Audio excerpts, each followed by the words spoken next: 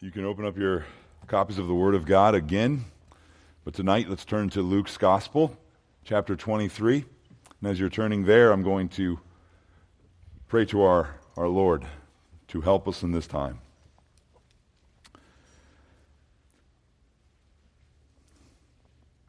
Thank you, Lord, for another moment to serve you and to worship you and to praise you and to make your name great. I pray that as we open up your word this evening, its truths would pierce our hearts and our minds, and we would not be quick. We would not be quick to let these things slip away, but that we would think about these things and earnestly seek you to change us through the truth of your word. May we not be those who taste, but never take in. Take your word and plant it deep within us for your glory and your praise. Amen. Doesn't matter what season it is. There are some songs I feel like I can sing anytime. One of my favorite songs, and I think it's a song for all seasons, really, is How Sweet and Awful Is the Place. Admittedly, as a child, I didn't understand the title of this song. How sweet and awful? Of course, there it's a picture of the throng of the saved being gathered together in a banquet scene and rejoicing in the grace and the wonder and the glory of their salvation before their God. And it's a sweetness to the redeemed to be there. It is an experience that is full of awe. There's this question that floods the hearts and the minds of all of the redeemed, the church saved by God in this picturesque banquet scene, and that is this: why was I chosen to be a guest here? Why was I made, the Watts hymn goes, why was I made to hear your voice and enter while there's room? When thousand make a wretched choice and rather starve than come, why was I chosen to come here and to taste such a sweet and delicious banquet? You see, my friends, this evening, faith and belief is not the natural choice. That's what we'll see again and again. And we'll see this in our passage tonight. Well, thousands make a wretched choice and rather starve that come, only a few come. Why was I chosen to come? Why were you chosen to come? The cross presses men and women to a choice. Tonight, continuing in our series on outrageous grace, we will look at these choices. We'll see four wretched and starving sinners at the cross. And we'll see who makes what choice. But first, we need to catch up with Jesus on his earthly journey in the Gospel of Luke. I love thinking about big picture overviews of books. Some of you don't know, but one of my mentors in seminary, Dr. Keith Essex, was here this morning. A very intimidating experience, if I'm to be completely honest. He comes up to me afterwards and he says three things. Number one, good job preaching from the Old Testament. Number two, I can tell you're a youth pastor. And number three, good job, you got the point of 1 Kings. Now that was just music to my soul. There is someone, he has shaped me in loving to see the big picture. And so let me just move here to just kind of emphasize the big picture of the Gospel of Luke. See the big picture, and then you can look at the little pieces. But the big picture of Luke is simply to show us God's man for God's plan to save sinners. That's who Jesus is. He's God's man for God's plan to save sinners. You see that theme all throughout the Gospel of Luke. And I especially love the Gospel of Luke because Luke loves to show the glory of Christ, his excellence, his perfection, his wonder, his mercy, his grace through Jesus' encounters with various sinners. Go through the Gospel of Luke and you'll see Christ's glory on display as he encounters individuals. Let's turn to Luke 23. Luke 23:32. And we're right in the middle of the crucifixion about to occur. Simon is about to carry the cross. Jesus has been God's man, seeking God's plan to save sinners, and that plan has brought him to this cross. And verse 32 says, "Now 2 others who were criminals were led away to be put to death with him." And here we are in the Gospel of Luke, almost right up to the steps of Golgotha. Of course, Luke here calls it the skull. And at this point in Jesus' experience, Jesus has been beaten and whipped near an inch of his life. Flogging was no joke, as you probably know. Flogging or whipping was meant to almost weaken the criminal to such a point that they would die quicker on the cross. You'd say it's kind of merciful, but at the same time it's sadistic, because by weakening the criminal, they're inhibiting their ability to pull themselves up on the cross and continue. And so the person on the cross is killed by pitting their bodily exhaustion against their desperate desire to breathe. And that is how someone dies on a cross. And Jesus has been beaten and abused within an inch of his life before he even arrives at the cross.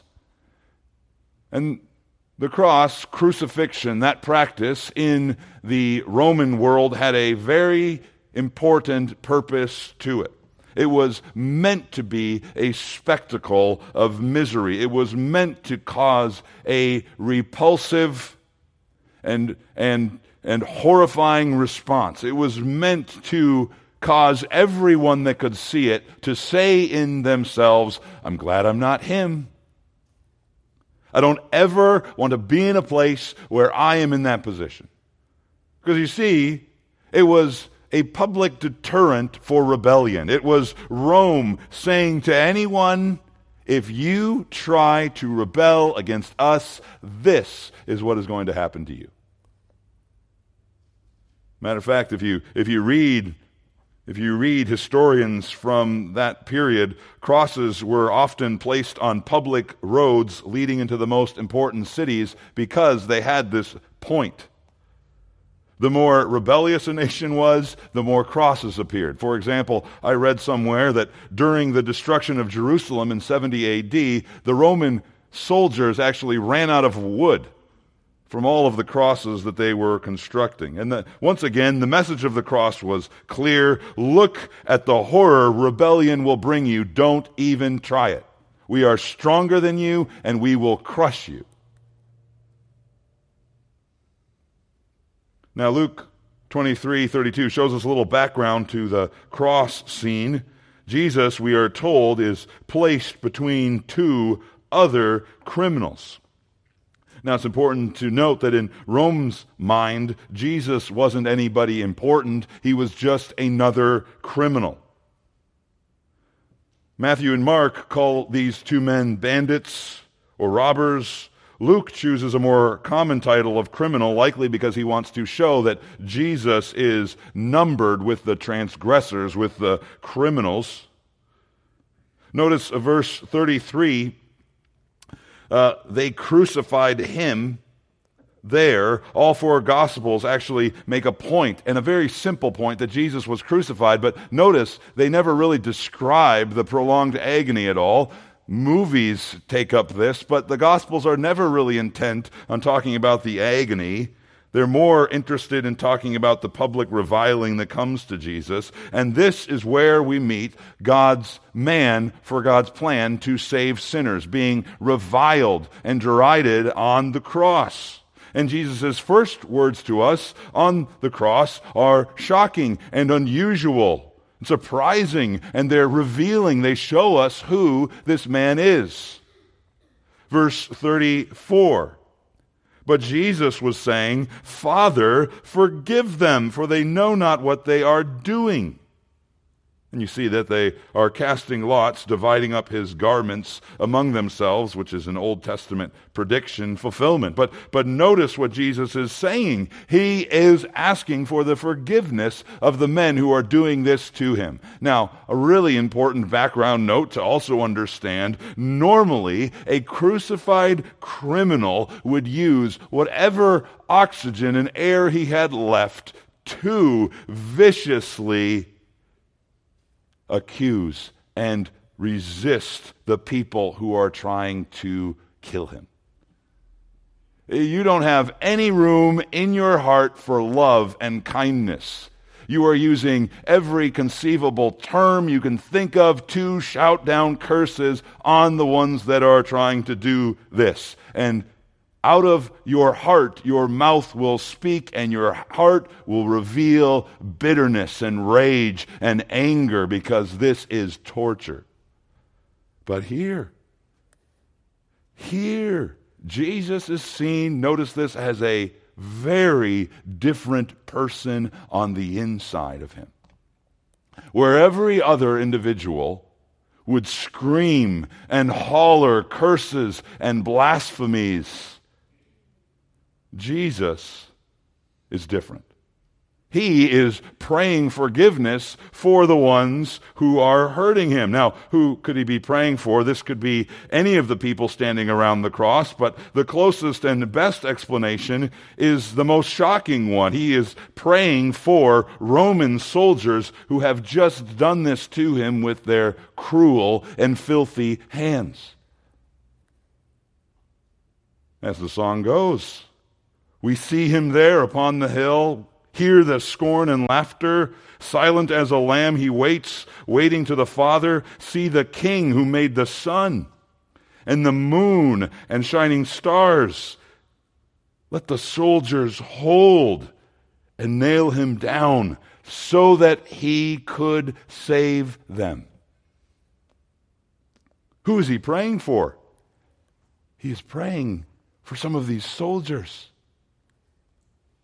Even as they are killing him mercilessly, carelessly, indifferently, he is praying for them.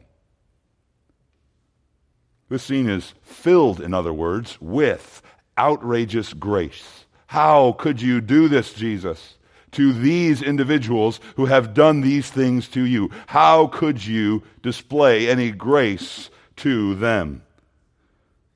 And to appreciate that, I want to present to you this contrast of these responses. So once again, 4 wretched, starving sinners at the cross, four choices for us this evening. Our first choice, we see the religious at the cross. The religious at the cross. He is scorned, we see, by the religious ones, the good ones, the moral ones, the ones that everyone looked up to with ooh and ah.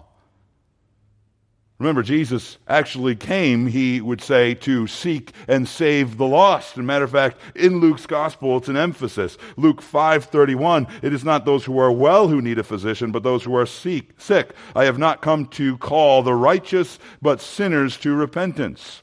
And then Luke 19:10, for the Son of Man has come to seek and save the lost. So the religious response to Jesus of scorning him and scoffing at him is not really all that surprising if you think about it. Religious people find Jesus' whole life, and particularly his death, supremely offensive.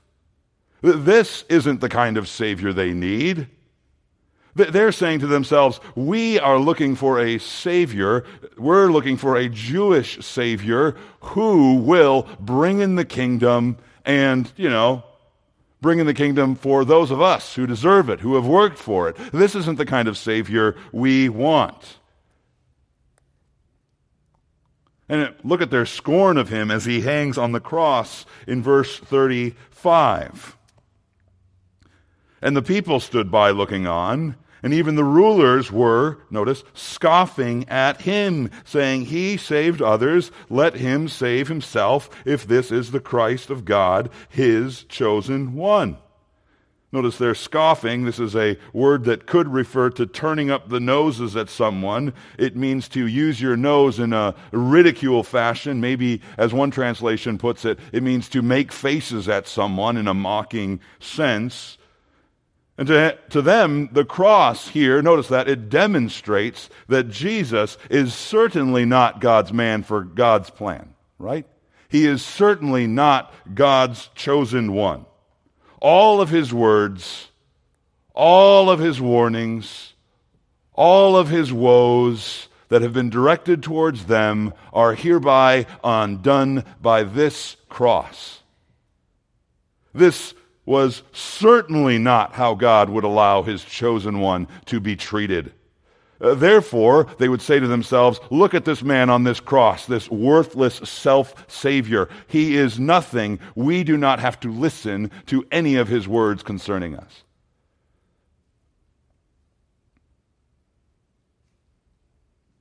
Matter of fact, their argument is an assumption of truth to, it seems, comfort themselves. They're using an if statement, if-then statement. They're saying, if he is the Christ, and let's just say, hypothetically, that we are wrong, let him come down now from the cross. If we're wrong, come down. Oh, you're not coming down. You're wrong. We're right. We have nothing to fear from you. Your words are empty. We were right all along. It's kind of amazing, though. It's an amazing irony. Notice what they have to admit. They have to admit something. They have seen something. They have heard reports of something. They admit in verse 35 that he saved others. They apparently saw or heard of many miracles, and they even admit this, but this is not good enough for them. No, it all is meaningless because of this cross. Notice this important lesson. You can see, and you can even receive a lot of evidence about who Jesus is and still reject him as God's man on God's plan to save sinners. In the end, their response is not surprising. In reality, this is the same heart they held towards Jesus for Jesus' entire earthly ministry. This is how they had treated him from the beginning. The cross just solidified or cemented their hearts toward Jesus all the deeper. He is a loser, and we do not need to listen to him. He is not the kind of Savior we want. What kind of Savior were they looking for? They were looking for simply a Savior that validated their own righteousness, that said, "You guys are so good. Will you please come into my kingdom?" They had this mindset all throughout their life. Man, God must sure be happy to have me on my team. God sure deserves me. Or in other words, because I know you're all LA Lakers fans here, their heart is like LeBron James saying, "I'm taking my talents to South Beach." Right? God must really need me on his team and all my talents. I'm looking for a Savior who appreciates my talents. That's the righteous, and they scorn Jesus on the cross. Let's look at the second choice, and this is a choice of the mighty. He is, we see, mocked by the mighty in verse 36. The soldiers also mocked him, coming up to him, offering him sour wine. Now, soldiers here probably are not referring to natural Roman citizens or soldiers from Italy, but they are probably local recruits. They're hired guns for Rome, and they probably came from invaded lands. These are probably Syrian, Samaritan, maybe even Judean soldiers. And now, what is their motivation? Why did they become Roman soldiers? They became Roman soldiers because they had an obsession with power, with might, right? They perhaps in some situations, chose enmity with their nation, their native nation, in order to feel the control and comfort from being on the strong man's team. It was a volatile world, and this was a way they could feel in control, by being on Rome's team. It was, Rome, the only power worth knowing. It was the only strength on earth. All other gods, all other nations in their mind were nothing. They were peewee leagues compared to Rome. And they wanted to be on the winning side. They were tired of being on the losing team. And notice they're offering him sour wine, these mighty soldiers, and this is probably mocking too. This is the cheap stuff. This is the only stuff that they were probably allowed to use. This would also be the cheap wine used for hard laborers to quench thirst after hard work. And this, of course, reminds us again that crucifixion was hard and difficult, even for the Roman soldiers that were putting it into practice.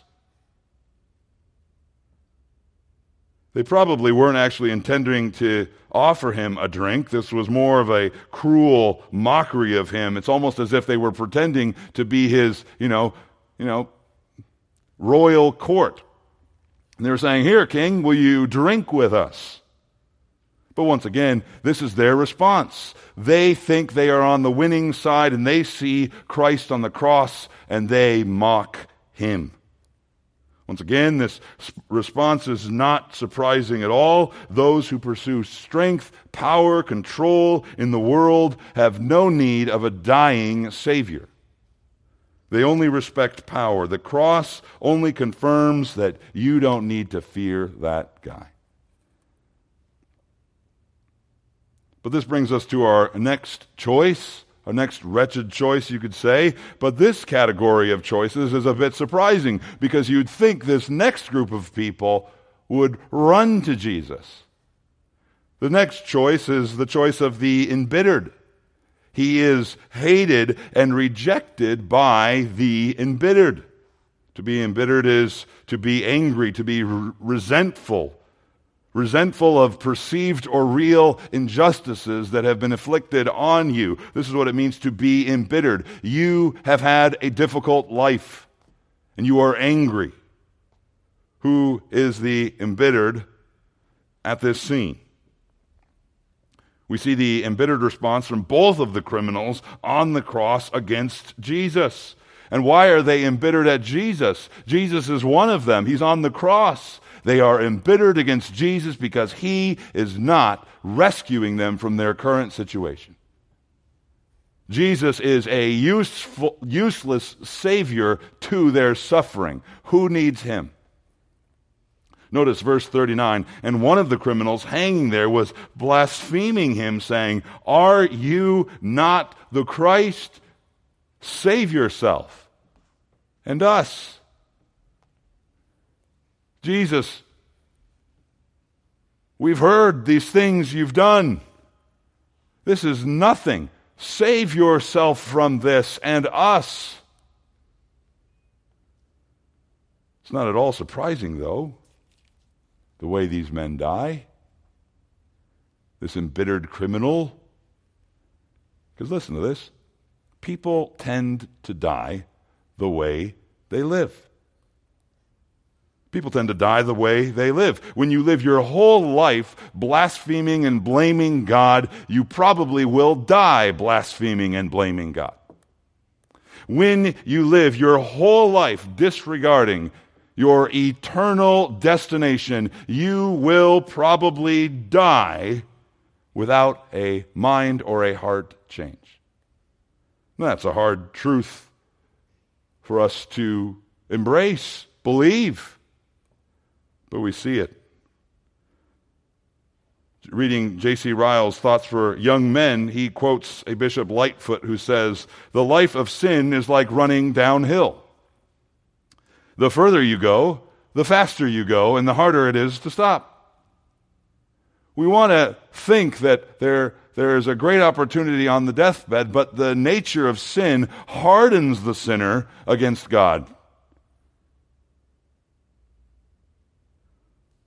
And this is surprising here, but because if you look at your cross references in Matthew and Mark, we see both of them state that both criminals were actually doing this. Both criminals were actually the embittered. Both criminals were hurling bitter insults and accusations at Jesus. Both had lived full lives and now were living in embittered and against Jesus. Now on the cross, both were hurling insults at him because, once again, he wasn't the Savior that they needed in the moment.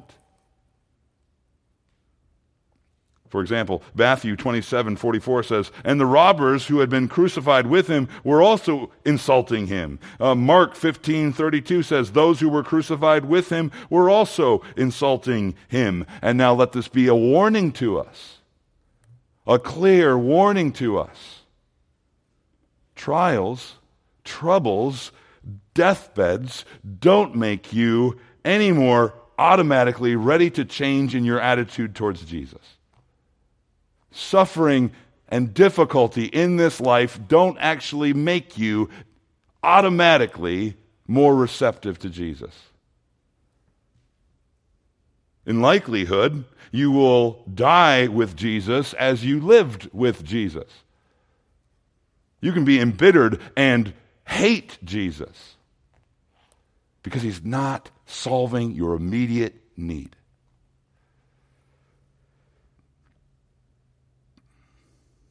You can experience the same circumstances that cause other people to turn to Jesus. Turn to Jesus in humbleness and faith and delight and joy. You can experience those same circumstances that other people can experience and only respond in deeper and deeper anger towards Jesus. Difficult circumstances won't solve your problems. They'll just solidify and cement who you are. The truth is, the cross of Jesus ultimately just reveals who you are. It just reveals your heart. The cross of Jesus will be insulting and foolish to those who have lived pretty good lives in their own mind. The cross of Jesus will be weak and impotent to those who seek worldly power and wisdom. The cross of Jesus will be empty and useless to those who are so embittered and inward focused on their pain that they can't see anything outside themselves. They will only say, "This cross is meaningless to me and to my pain." In other words, every heart will find reason to reject the cross of Jesus. We see it here at the very cross of Jesus itself. And we see it in our lives and in our world again and again and again. That is, except for one heart. One heart responds differently to Jesus. And this leads us to our final person, our final wretched and starving sinner at the cross. This person, like so many others in Luke's gospel, is included now to show us the glory of Jesus. Are you ready to see some Jesus glory? So we've seen the righteous who scorned. He doesn't deserve me. We see the mighty who have mocked Jesus. He can't give me real power or control. We see the embittered who hate and reject Jesus because his cross is meaningless to their pain. But now that takes us to the humbled. The humbled. The humbled look to Jesus. The humble look to Jesus. Here's a surprising character in our account. Look at verse 40, the first few words of verse 40. But the other, that is the other criminal, answered. The other criminal hanging on the cross.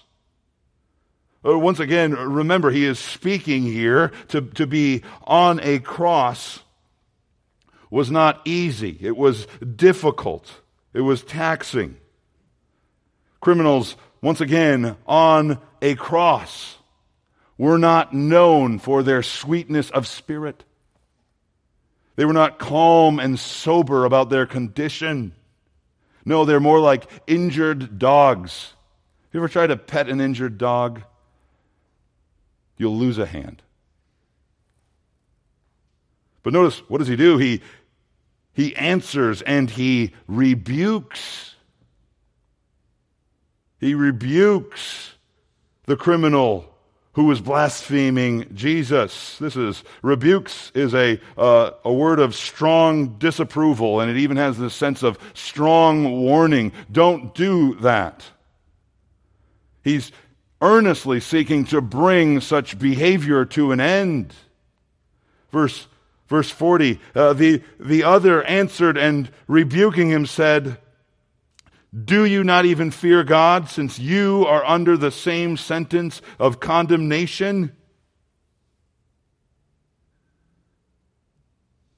We, indeed, are suffering justly, for we are receiving what we deserve for what we have done. But this man has done nothing. That is a long thing to say when you are gasping for breath. That takes energy. That is difficult. But notice the surprising thing here is the very content of his words. MacArthur, I love how he says it in his commentary, his sudden outburst must have startled and surprised the other criminal. But what the two of them had been saying about Jesus, he now found repulsive and frightening. He confronted the tragic condition of that only moments before had been his own. In a moment, he went from being part of it to being unable to comprehend it. Close quote. And once again, this man did not appear to come to the cross with a softness of heart. He didn't come to the cross hoping in a Savior. He didn't come to the cross with humility. He came probably just as hard and as blasphemous as the other. He came, in other words, embittered. Remember, he was one of the criminals spewing blasphemies at Jesus a moment earlier. J.C. Ryle writes this of this man: he was a wicked man, a malefactor, a thief, if not a murderer.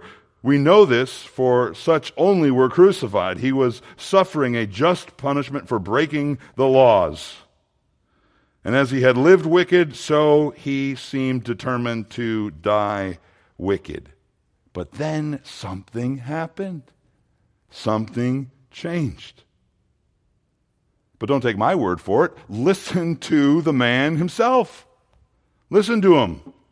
He is rebuking. Suddenly he's trying to stop his comrade across from him from continuing on. Suddenly, in all the pain and embitterment, his heart is convicted and grieved by his sin against God. And notice verse 41, he makes a confession of his own guilt. And notice the forcefulness of his words. He says, "We indeed are suffering justly." Justly refers to their suffering as right or fitting. In his mind, what was happening to him is right and fitting and just. He, in other words, sees himself as belonging on the cross. We're supposed to be here. Matter of fact, it's important. He was not, by his own admission, on the cross at all anymore for righteousness' sake. He belonged on the cross. He was there for unrighteousness. And matter of fact, he could say to himself, even if Rome is crucifying me unjustly, I can think of dozens of reasons in my mind and in my heart, even right now, for why I belong here. I am suffering justly.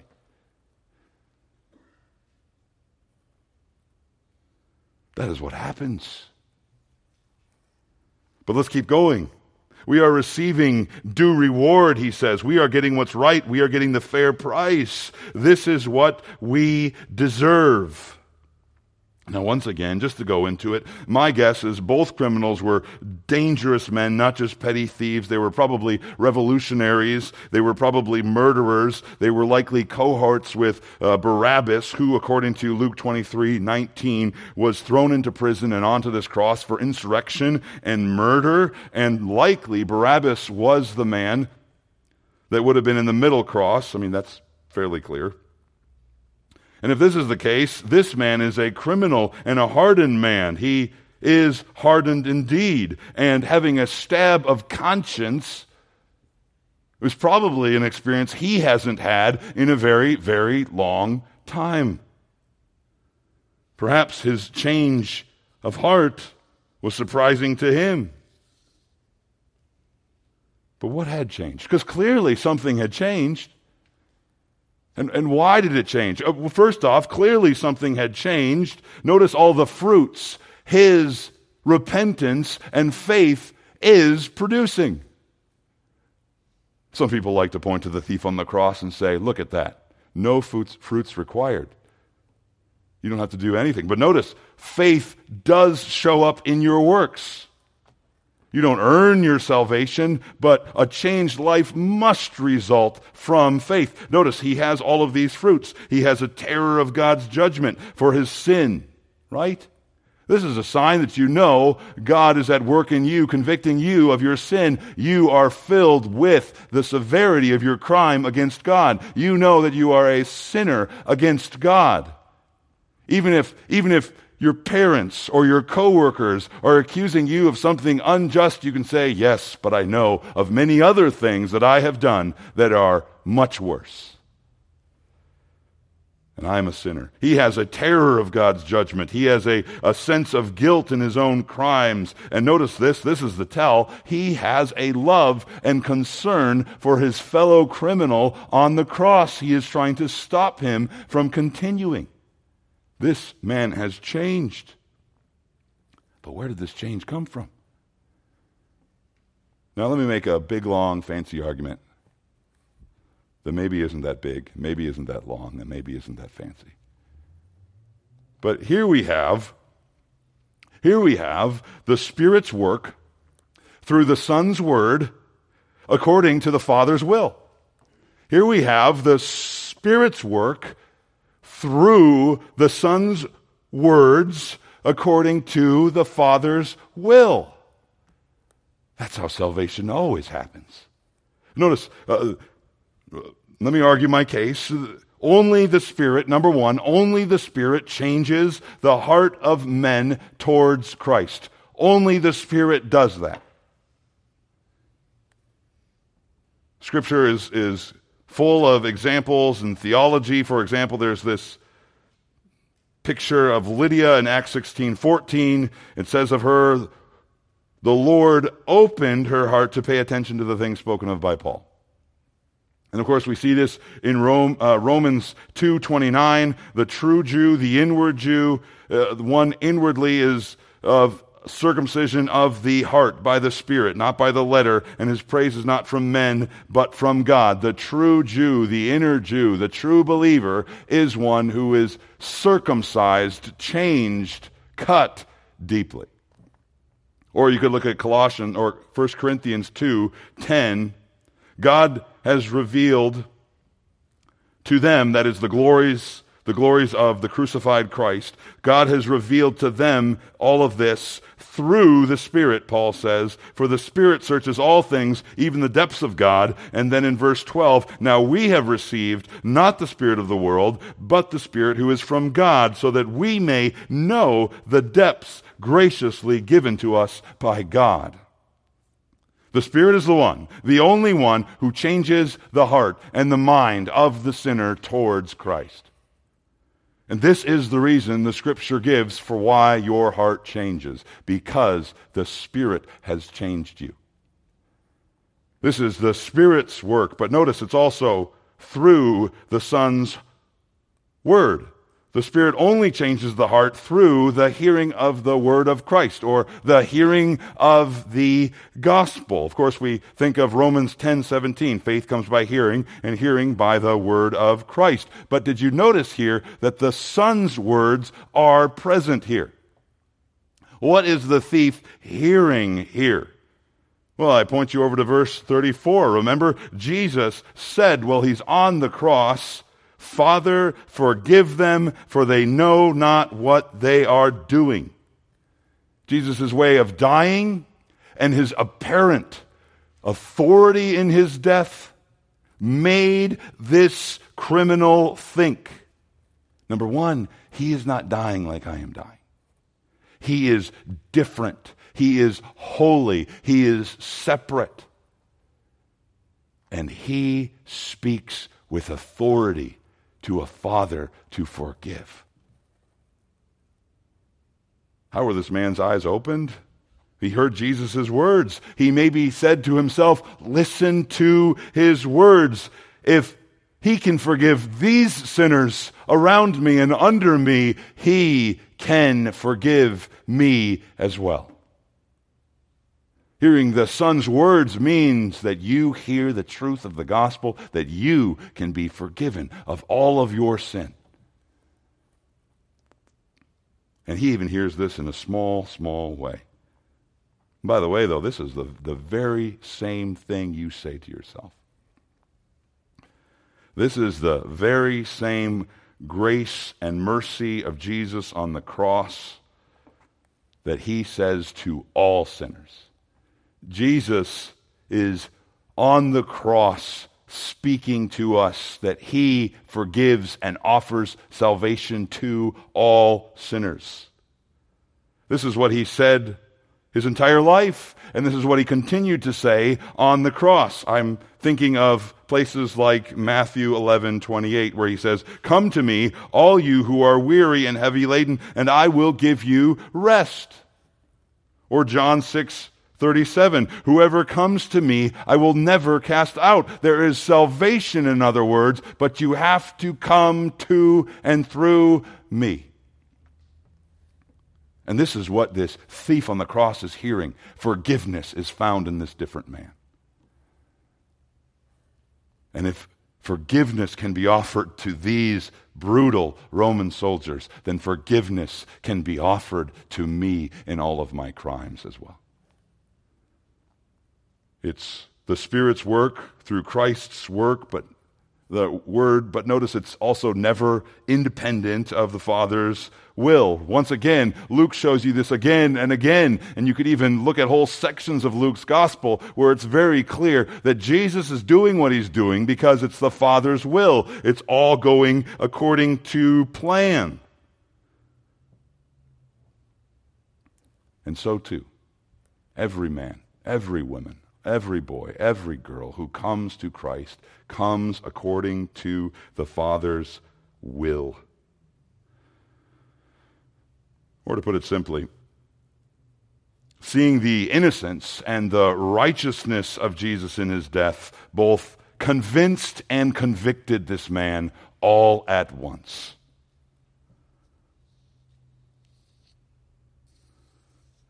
And here we see a beautiful, simple picture of a sinner's salvation.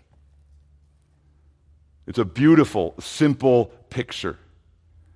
This criminal then turns to Jesus on the cross and says just a few words. He says in verse 42, "Jesus, remember me when you come into your kingdom." That's all he says. That's his sinner's prayer. What is he saying? Notice he is not simply asking Jesus to recall information about him sometime in the future. He is asking Jesus by saying, remember me to continually care and have concern and do good to me. That is what Jesus is, or the criminal is asking Jesus. Care for me. Continue to have concern for me. And you notice he knows so much truth about Jesus as well. True confession requires true knowledge of Jesus. He knows that Jesus is a king, and he knows that Jesus has a kingdom, and he knows that Jesus will be returning, perhaps because he had a Jewish upbringing. But notice this, it's amazing, it's supernatural, right? He believes Christ's kingdom is still coming, even though Christ hangs on the cross. He believes, beyond his comprehension, that Christ's kingdom in some way, some powerful way, is beyond this cross. I don't know how it works, but I believe it. Remember me when you are coming. In other words, make me a member of your returning party when you come. I want to be with you as I am with you right now. I want to be with you forever. That's the request. Notice the simple response of Jesus. J.C. Ryle once again suggests to us that this is perhaps one of the greatest displays of Jesus' saving power that we are given while he is on earth. Once again, you got to kind of think through that. Remember the context. Jesus is on the cross. Every breath is a battle. Every gasp of air is costly. But Jesus can still speak, and his words, even here in this weakened state, possess eternally changing power for this man. This man's eternal destiny is changed by the few gasps of air that Jesus makes. Look at Jesus' words, verse 43. He said, "Truly I say to you, today you shall be with me in paradise." Now, just to be upfront, I'm going to completely plagiarize my favorite commentator in the entire world, Dale Ralph Davis, just so we know. It's not illegal if you say you're doing it. He suggests this. He says, Jesus' promises here are spectacular. Look at all of the promises that Jesus pours out, the power that Jesus displays right here in this moment, in these few words. And let these few words fill your heart with joy at the power and the saving greatness of your Savior. Notice, his words here possess certainty. Jesus says, truly.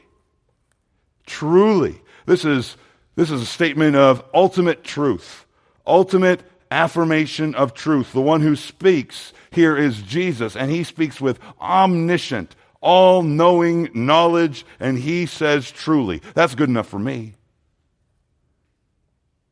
As a matter of fact, the sinner can find no greater comfort, no greater assurance than when Jesus says truly. And notice also his words and Jesus' promises here are immediate. He says truly, but they're certain, but they're also immediate, because he also says today. Apparently, Jesus' powerful promises have the ability to bypass purgatory altogether. I mean, who wants a pope when you can have Jesus? When he says, today you will be with me. Powerful because they are immediate. And notice Jesus' promises here are also personal.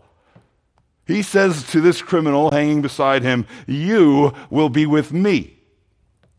Not you will be in the lower ranks of the kingdom, but you, today, truly, will be with me. This is speaking of the joy of salvation.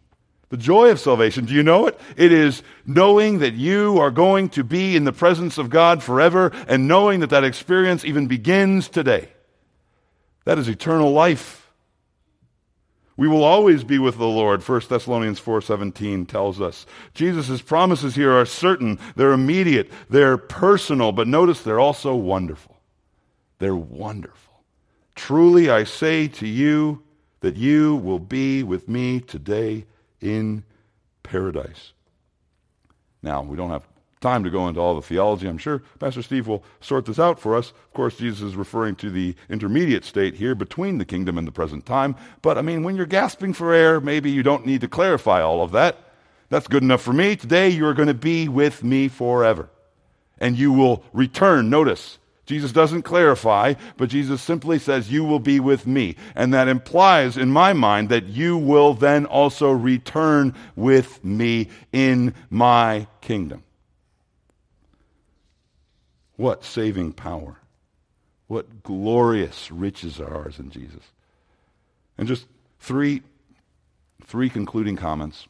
I'll keep them brief because I am personally related to the child care ministry this evening.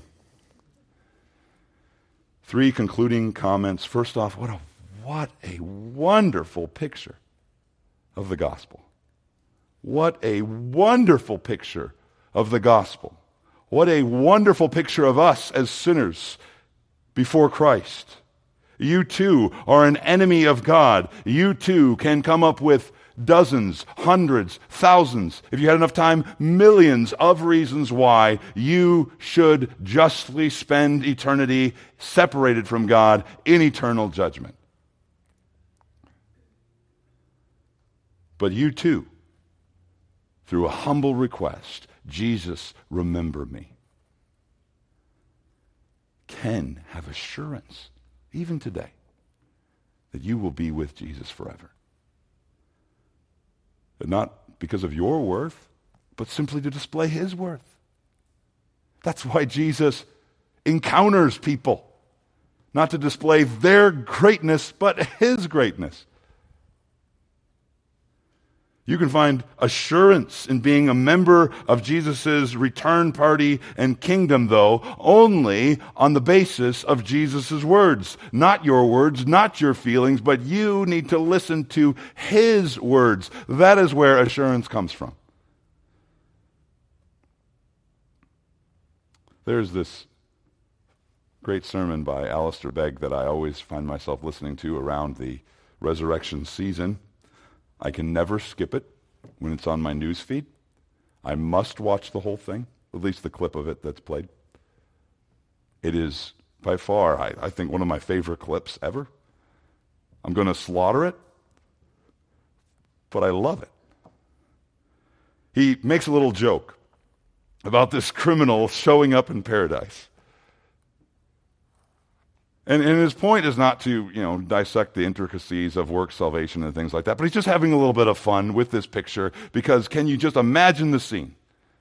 This man has lived a rotten life for his entire life. And once again, it's highly unlikely that people that live rotten lives for their entire life have a deathbed conversion, right?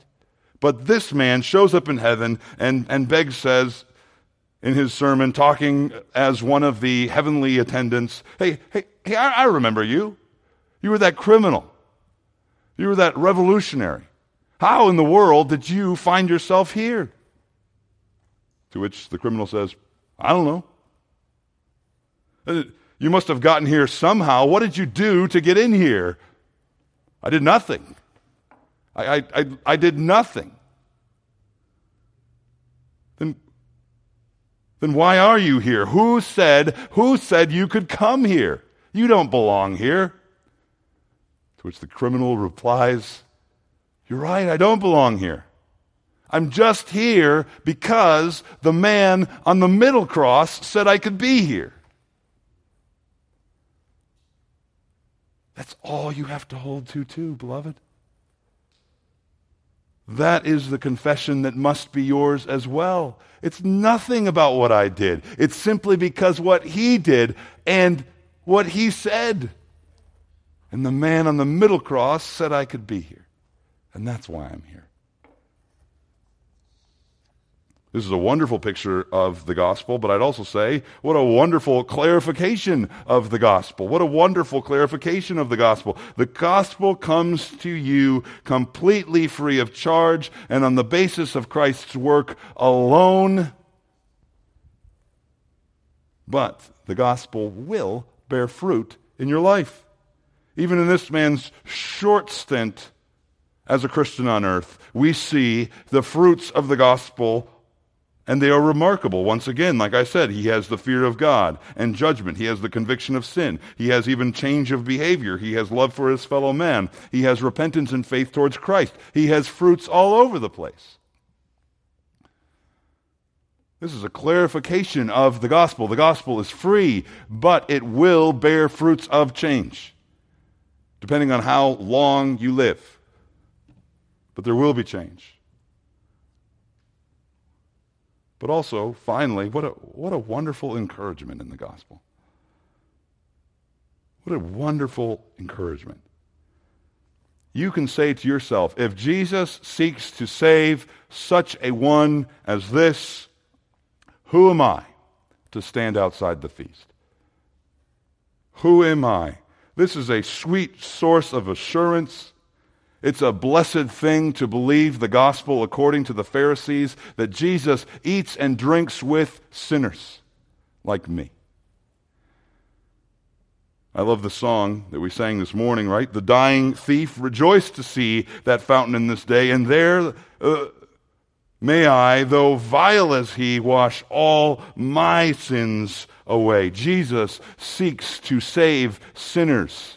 And if he will save a sinner like this, he can save a sinner like me. And he can save a sinner like the person I am praying for. He can save all.